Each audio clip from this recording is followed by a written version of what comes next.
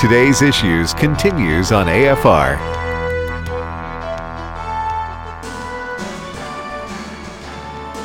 And welcome back to Today's Issues on American Family Radio. Ray Pritchard along with Alex McFarland. And hey, we're welcoming Steve Jordahl back with us now. Hey. How y'all Steve, doing? what's up? How are you? I'm well, thank you. I'm getting better. My voice is getting better every day, and glad to be here with you. Good. You sound like yourself. I'm getting there. So what's going on in the great big world out there? Ron, our producer, gave me some throat coat. Our producer, the guy that does our localization here, brought me some tea. So I'm very grateful. Thank you, Ron, and this is helping. You know, that stuff works, actually. I know. Steve, I was on the road speaking about 2 weeks ago, and I was I can't remember where I was, but they had some throat coat hot tea. Mm-hmm. And if you're a singer or a speaker, it really does wonders, doesn't it? It does. I've been on the radio here. I've been on this talk show for maybe 2 or 3 years, but I've been singing hard, professionally, for 20, 30 years. And it has saved me so many times. It's helped. It really does help. Wait a minute. Did you just say singing? Did you say that? I did say singing. And I made a little money at it. It's not. I didn't know anything about this. Whole Hey, career. let me say this. In addition to being a journalist, Steve Jordahl is a gifted singer. He really is. I've heard him. Steve. Yeah. Hey, Ray. Steve. What's up, Steve, the singer? I'm liking it. I'm learning something new every day here. All right. So now tell us what's going on in the big world out there. Folks, I would like to talk COVID. I know that you guys are tired of this, but I have some statistics for you, and I know they're right because they're my statistics. I had COVID back in December of last year, and I wanted to know how much my antibody count was, if it's still staying around. You know, do I need the vaccine? Has it gone away?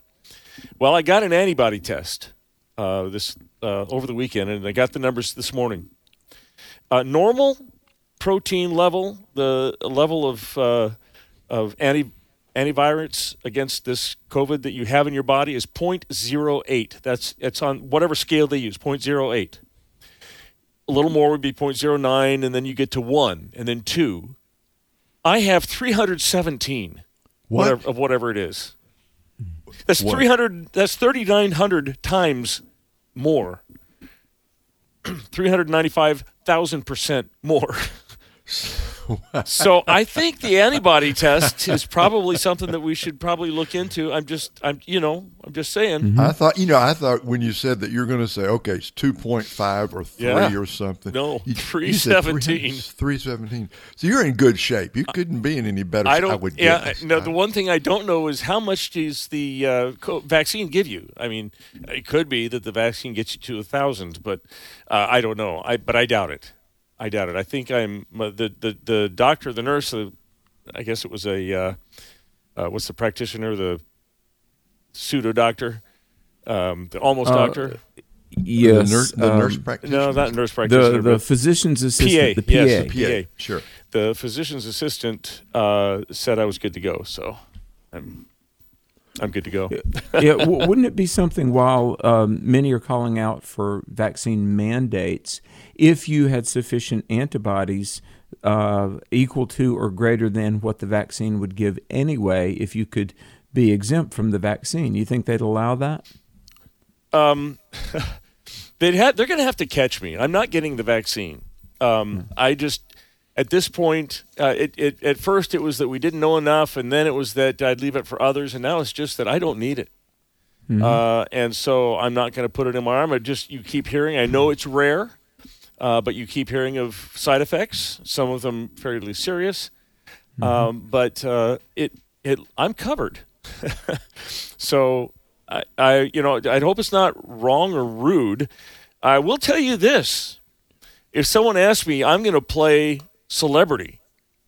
I want to play you something that the mayor of San Francisco has said recently. She was at a nightclub in San Francisco called the Black Cat.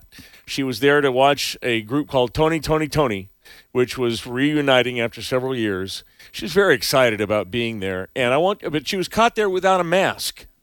Listen to what she said, cut 8. I don't know about you and whether or not you know who Raphael Sadiq and Dwayne Wiggins are, but I don't know about you, but if you know who they are, I don't care where you're sitting, you're going to get up and start dancing. My drink was sitting at the table. I got up and started dancing because I was feeling the spirit. And I wasn't thinking about a mask. I was thinking about having a good time. And in the process, I was following the health orders. I'm vaccinated. I don't need to wear a mask and take a picture every single time. I don't want to. But at the same time, I'm being careful to not only protect myself and to protect other people. This is nitpicking. This is really unfortunate. And let me tell you, when the spirit moves you because you are watching history in the making, Bay Area royalty perform, I don't know about you, but I'm not going to turn around and look for where my mask is. Yeah, I don't have to wear it. I'm feeling the spirit. That's what my line is going to be. I'm too excited to look around and wonder where my mask is. We're going to use that line. Don't be nitpicky. Yeah, don't be nitpicky. I'm in the spirit. Yeah. The spirit led me. That's right. The spirit led me to leave my mask. Although if I reference the spirit, I suspect I'm talking about a different spirit than London Breed. Than she is. But well, you know, Steve. Actually, her point of view is where a lot of Americans are, and I say this in a positive way. She's been vaccinated. She might as well go out, right? She might as well go to these events and leave her mask at home. And actually, I don't disagree with what she said because it's just and the mask. I was going to say mask Nazis, but I shouldn't say that on the radio. But the pro-mask people have gone so far that ordinary Americans are hugely reacting against them. Brent, do you still have the cut from yesterday that I used? Or we didn't get to use, but it was the guy that was talking about vaccination, the effectiveness of vaccination. It was a comedy clip. We'll see if he gets it. But there's a lot of different stuff going around. I have a cut that while he's looking, I'll just reference this. He doesn't have to, we can play it if you can manage to push the button while you're looking.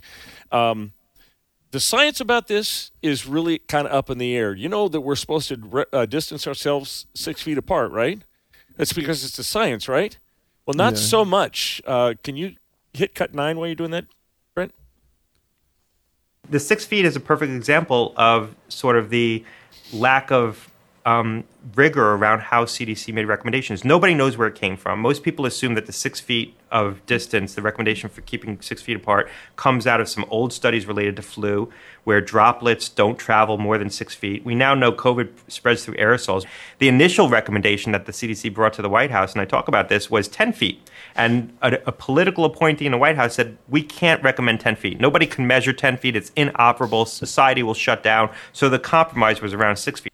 It's a political compromise, but it's science, but not. Wait, Steve, you're saying that political leveraging has been entered into the COVID equation? I know it's a shock, Alex. I had no idea. Yeah. Who knew? Well, a lot of people, actually, if you think about it. So it was very arbitrary, wasn't it? It was. And then one more cut on this while we're talking about it. Rand Paul was in Kentucky. He was in Butler County, Kentucky. He was doing a speech, and he was talking about the antibodies that are in the monoclonal antibody treatment. Listen to what he says in cut 10. There is a treatment that will save your life and that you need to know about, and that if your parents get sick, you need to know about. The best treatment out there is probably the IV monoclonal antibodies. This is made by Regeneron and Eli Lilly. It's an infusion, but here's the rub. You have to be within a certain window of time to get it. If you're not sick enough, they won't give it to you, and if you're too sick, they won't give it to you. Every day, I think we could be saving lives if we'd make it more available. Governor DeSantis in Florida is putting them out everywhere, these IV clinics where you can get it. But the interesting thing is, some in government, they won't explicitly tell you this, but some in government are downplaying this because they think, oh, if you think you can be treated, you won't bother to be vaccinated. They're talking about, or not talking about, the IV monoclonal antibodies because they have another agenda, basically. Yep, they do. So, and here's what you hear. Well, if you got to wear a mask because you're putting me at danger. Yeah, I'm vaccinated, but you're still putting me at danger. We wonder kind of, well, what good is vaccination then? This is what this gentleman wondered. Cut 14. Hi, this is a little message to the unvaccinated. Ugh. You are killing everyone. It's your fault. You're being selfish, so get the vaccine because I'm vaccinated. I am vaccinated, okay? And so I'm protected because the vaccine is safe and effective. So if you're around me and you're unvaccinated, then you're putting me at well, you're not. Okay. So you're selfish because if I'm protected and you're around me, then I'm fine. But you're me. Sorry. If you're not vaccinated, then you're not. It's you're racist, is what I'm saying. Yeah. That's clever. Whoever thought that up, Steve. Right. That's good satire, right? Because you sound so serious at the I know. first. Yeah. There's a lot of people like that. Have you guys ever wondered, have you guys noticed at your local restaurant that they still haven't recovered all the people that used to work there? You can go in and there's half the tables are being used because there's no waiters or waitresses. Have you noticed that? Sure.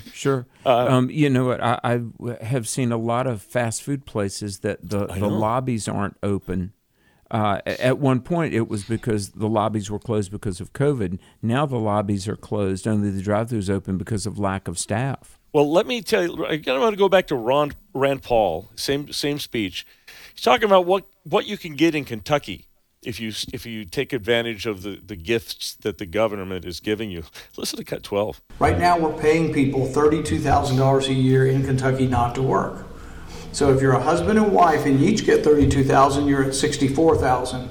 The child tax credit is refundable. If you have 2 kids and a husband and wife unemployed, $64,000 plus another $15,000 for the child tax credit. Now you're at about $80,000. Earned income tax credit, you're about $85,000. So if you work the system, you can get $85,000 a year for being unemployed. That means there's a lot of jobs that are going to go unfilled if you make less than that. Now, some people are still working just because they have the pride of it, but why would you work if you make $30,000 a year? If you can get $32,000 for not working and then do a little cash on the side. That's what's going on. Yeah. $85,000 a year if you're a married couple with kids for not working. That's unbelievable. I mean, we used to say good work if you can get it, but this is more like good non-work if you can't get it, right? It's crazy what's happening. Yeah. All right. Well, it's really setting a very unfortunate precedent because, the longer this lags on, there's going to one of the things we have to do in every succeeding generation is instill a work ethic, Yep. But hey, here in Kansas, Steve, you go up and down the streets on the front door or the front window of almost every store, especially these fast food, workers wanted. And I saw one of these fast food places that said your starting salary will be $17 an hour. Yeah. I mean, it's unbelievable. And you go there and they still can't get get anybody to work for them. I've seen businesses offering $1,000 signing bonus. Yes. That would have motivated me as a teenager. It might motivate me now. Right. Pew Research Center has come up with some interesting statistics. We're moving on from COVID, if that's okay. Please. So, the Trump era, do you think it was good or bad for evangelicals, for the evangelical movement? I think you've seen this, so you know what the numbers say. Well, but the received wisdom, the common wisdom or whatever is that Trump was bad for evangelicals. He ran people out of churches. That's right. I mean, who would be an evangelical and want to stay with such a crass and unseemly fellow? Right, you wouldn't. Right. All those mean tweets. But here's what the data says, and this is the data say, I should say. This is Pew Research Center's numbers. There were 25% of 25% of the country identified as born again or evangelical in 2016. When Trump left office, that number was 29%. So evangelicals picked up 2%. I'm sorry, 4%. You're saying Trump grew the church? Trump grew the church 4%. I'm not saying he did it on purpose. That wasn't his main goal. He might have even not known he did it, but he did. It was good. Is CNN ought to be all over this? No, I guess not. I don't think they will. But yeah, and he's running again, guys. I mean, he hasn't made the exact announcement, but everything out of that. He's doing all the stuff you would do, right? Exactly. If you're going to run again. So you're saying the evangelical church grew from 25% to 29% between 2016 and 2020. Yep. That goes against the received wisdom, Alex, that Trump was bad. Yeah. And, Jerry Falwell Jr., who back in 2015 was president of Liberty, and then Robert Jeffers and myself were, there were some outliers, but among evangelical leaders that have a platform, we were talking about him by the early summer 2015. He declared, I believe, in June of 2015. And, I'm on the road speaking a couple hundred places a year, and all anybody was talking about was Donald Trump. And I've got to tell you, I've one of my friends who's a major Christian writer and a dear friend, but he said, Alex, people think you're crazy. Donald Trump will never see the inside of the Oval Office. That's what this guy wrote to me.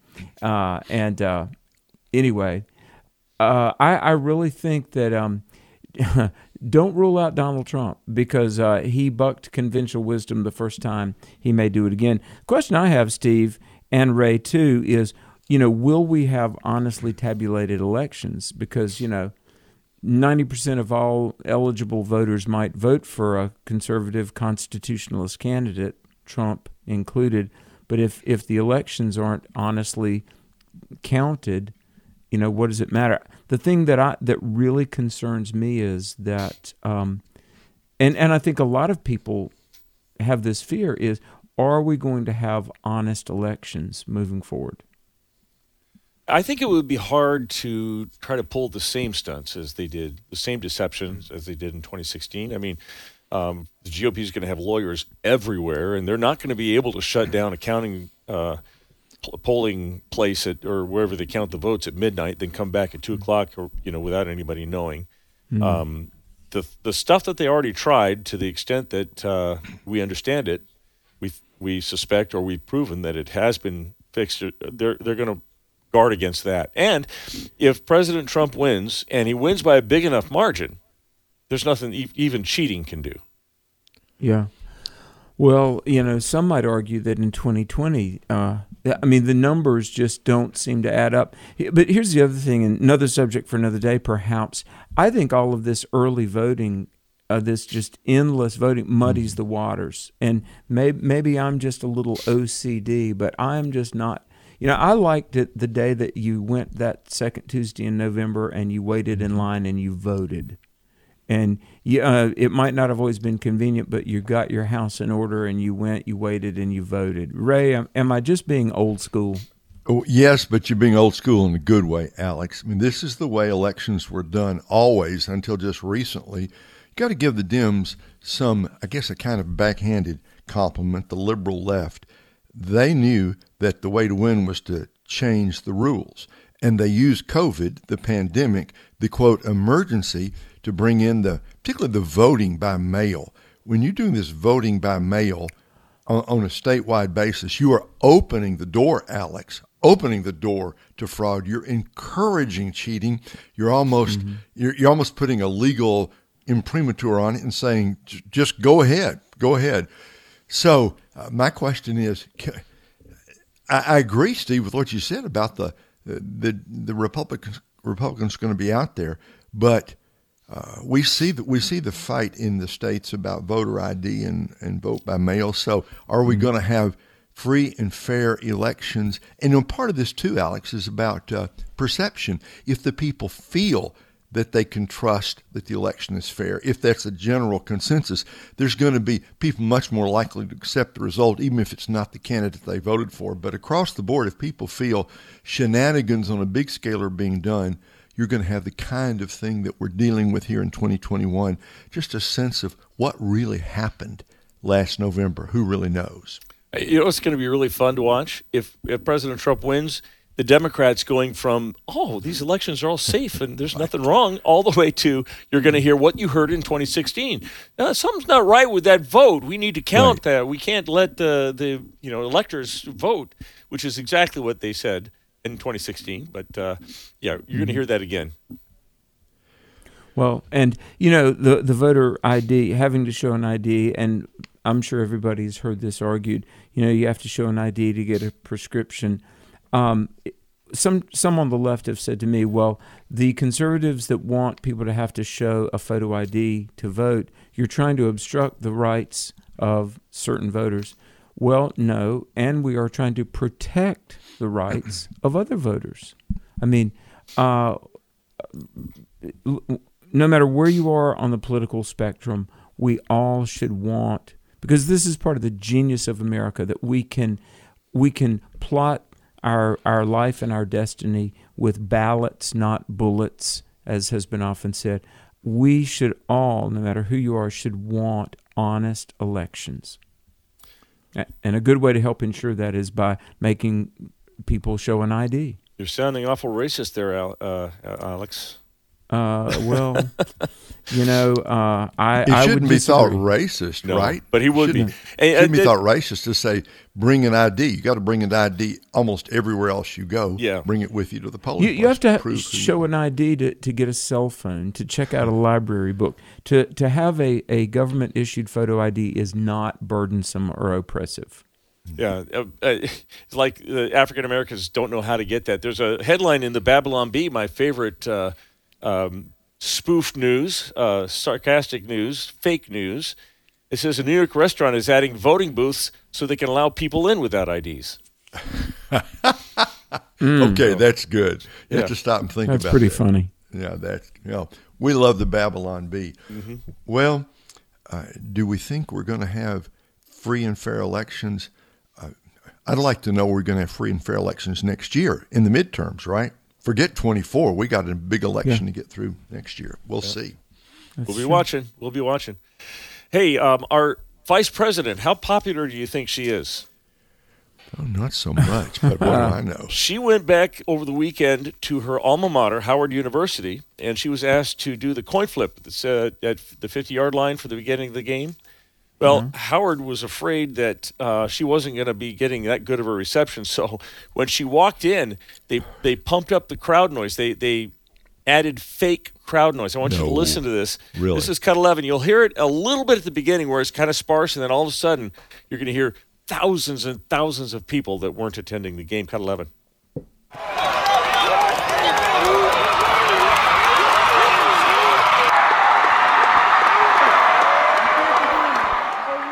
Yeah. That's pretty obvious, isn't it? A canned audience. Yeah. We don't want her to feel bad. She's an alumni. Yeah, that's like when during the 2016 campaign when Hillary Clinton spoke at the allegedly 18,000-seat Greensboro Coliseum, but everybody knew it was the UNCG gymnasium because, 18,000 seats, 80% of which were empty, that wouldn't look good. Well, folks, thank you for being with us for this edition of Today's Issues here on American Family Radio.